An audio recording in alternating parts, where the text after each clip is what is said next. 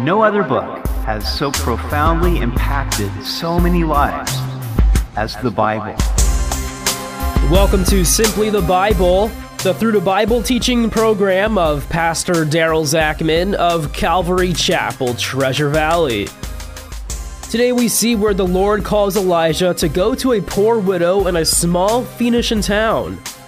God miraculously provides food for her and her son during the famine. We hope you'll join us as Pastor Daryl continues in 1 Kings chapter 17 on Simply the Bible. How much faith do you have? And what would you do for your faith? I find that just when I think I have faith, something happens to challenge it, and I realize how much faith I lack. Today we see faith being put to the test. We continue in 1 Kings chapter 17, verse 8. Then the word of the Lord came to Elijah, saying, "Arise, go to Zarephath, which belongs to Sidon, and dwell there. See, I have commanded a widow there to provide for you." For some time, Elijah had camped by the brook Cherith, where God sent ravens to feed him. But because of the drought that would last 3.5 years, the brook dried up.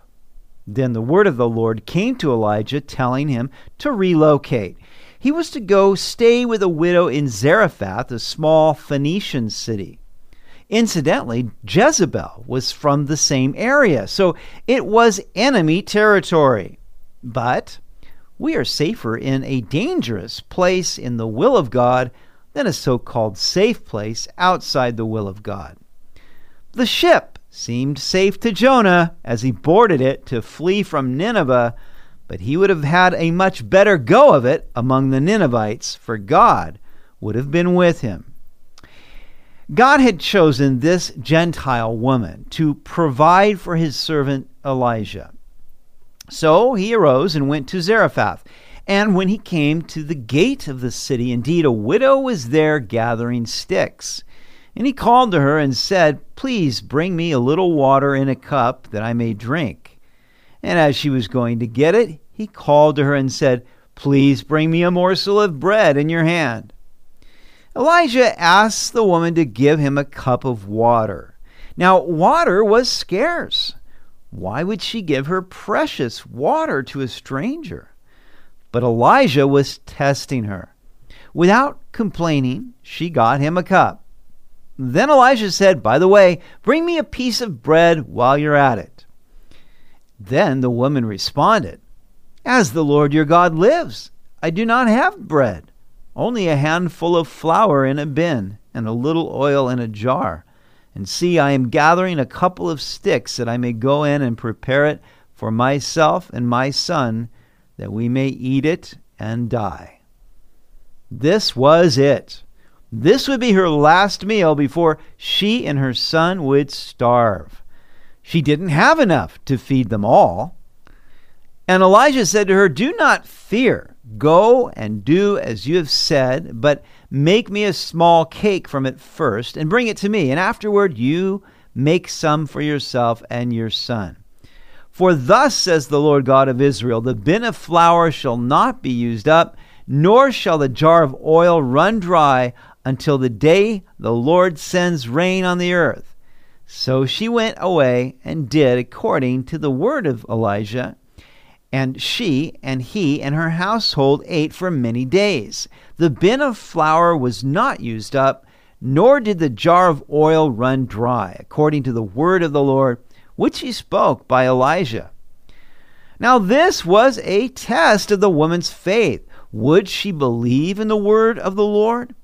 Elijah told her that if she would feed him first, then she would never run out of flour and oil until the rains came.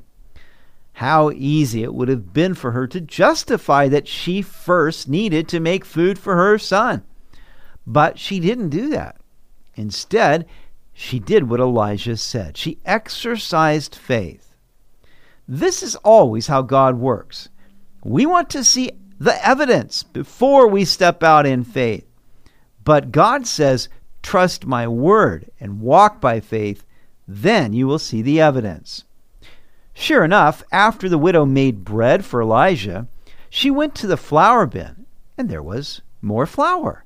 She went to the oil jar, and there was more oil. And this continued through the entire time of the famine. God commanded her to provide for Elijah, but it wasn't until she stepped out in faith and obedience that he miraculously provided for her. There is a principle here. Give to the Lord first, and he will meet all your needs.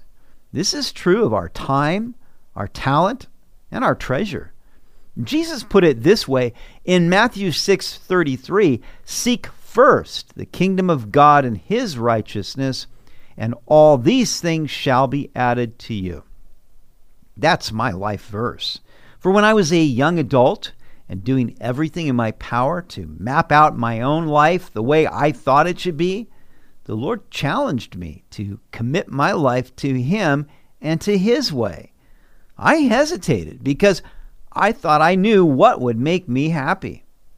But then the Lord spoke Matthew 6:33 to my heart, and I knew that God would make good on his word if I would believe it.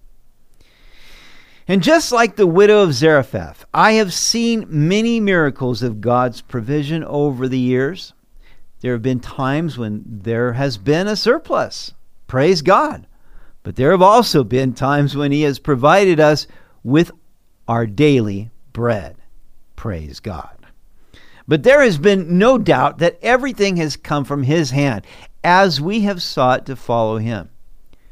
Now it happened after these things that the son of the woman who owned the house became sick, and his sickness was so serious that there was no breath left in him. How tragic this would be. Not only had the woman lost her husband, but now she had also lost her only son, leaving her bereaved of all her family. So she said to Elijah, "What have I to do with you, O man of God? Have you come to me to bring my sin to remembrance and to kill my son?" It is interesting that as soon as this tragedy occurred, she felt as though her sins were responsible. Somehow God was angry with her, and that is why he took her son. I think this is how many people interpret tragedy in their lives. God must be punishing them for something they did do or something they didn't do. But that isn't how God works. He doesn't come to rob us of life, but to give us life. There is one who comes to steal, to kill, and to destroy. He is the thief. But Jesus is the good shepherd who gives abundant life. Religion is about trying to be good enough and then feeling guilty when we're not. Christianity is about receiving God's grace by faith and resting in his forgiveness. Then Elijah said to her, "Give me your son." So he took him out of her arms and carried him to the upper room, where he was staying, and laid him on his own bed. Then he cried out to the Lord and said, "O Lord my God, have you also brought tragedy on the widow with whom I lodged by killing her son?" Elijah knew that if he were to do anything, then he would need to take this boy in his arms. He would literally carry him to the Lord. He cried out to God in prayer, "Why have you brought tragedy on this widow by killing her son?" It didn't make sense to Elijah that God would sustain her miraculously only to take her son. I appreciate the candor with which Elijah entreated the Lord. He didn't understand, and he wasn't afraid to voice this to the Lord. Yet, he didn't accuse God of wrongdoing. He just wanted to understand. And he stretched himself out on the child 3 times and cried out to the Lord and said, "O Lord my God, I pray, let this child's soul come back to him." The body of the child was lifeless and probably cold. Elijah prayed for him, but prayer wasn't enough. Elijah also stretched himself out on the child not once but 3 times. If he was to revive this boy, then he must touch the dead body, not just once, but 3 times.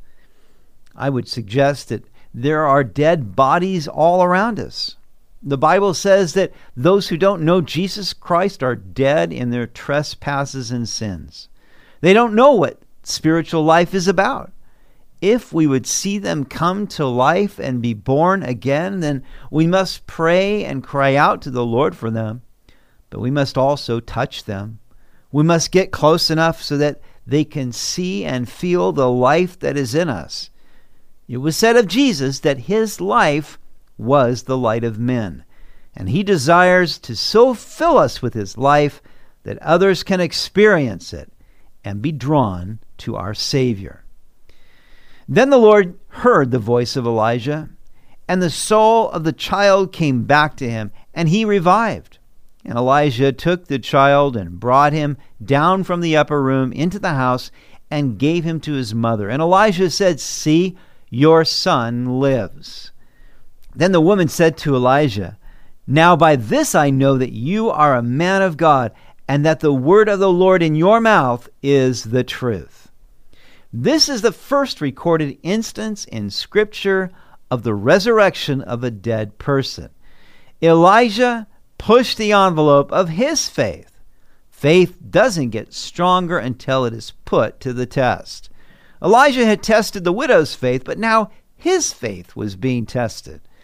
Would Elijah believe God for greater things than he had seen? Elijah's faith needed to be strengthened for the challenges that lie ahead.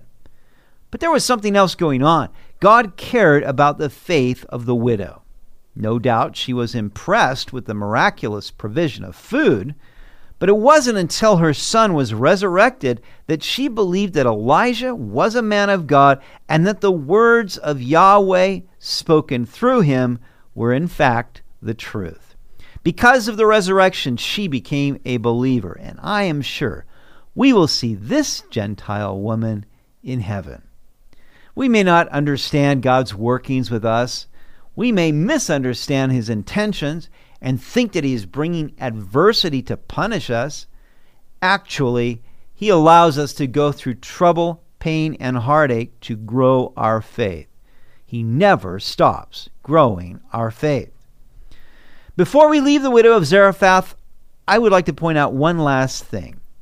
When Jesus went to his hometown in Nazareth and spoke in the synagogue, the people marveled when they heard the gracious words coming from his mouth. And they said, "Isn't this Joseph's son?" But Jesus replied, "No prophet is accepted in his hometown." Certainly, there were many needy widows in Israel in Elijah's time when the heavens were closed for 3.5 years and a severe famine devastated the land. Yet Elijah was not sent to any of them. He was sent instead to a foreigner, a widow of Zarephath. Jesus made it clear that God's gospel was for everyone, Jew and Gentile alike. God accepts everyone who will accept his Son, Jesus Christ. God's one desire is that we all come to faith in him. You've been listening to Simply the Bible, the Through the Bible teaching program of Pastor Daryl Zachman of Calvary Chapel, Treasure Valley. For more information about our church, please visit our website at calvarytv.org. To listen to other episodes, go to 941thevoice.com or check out our iTunes podcast. Next week, we'll see where the Lord tells Elijah that he will send rain and to go tell King Ahab. This begins an unprecedented set of events. We hope you'll join us as we continue in the book of 1 Kings on Simply the Bible.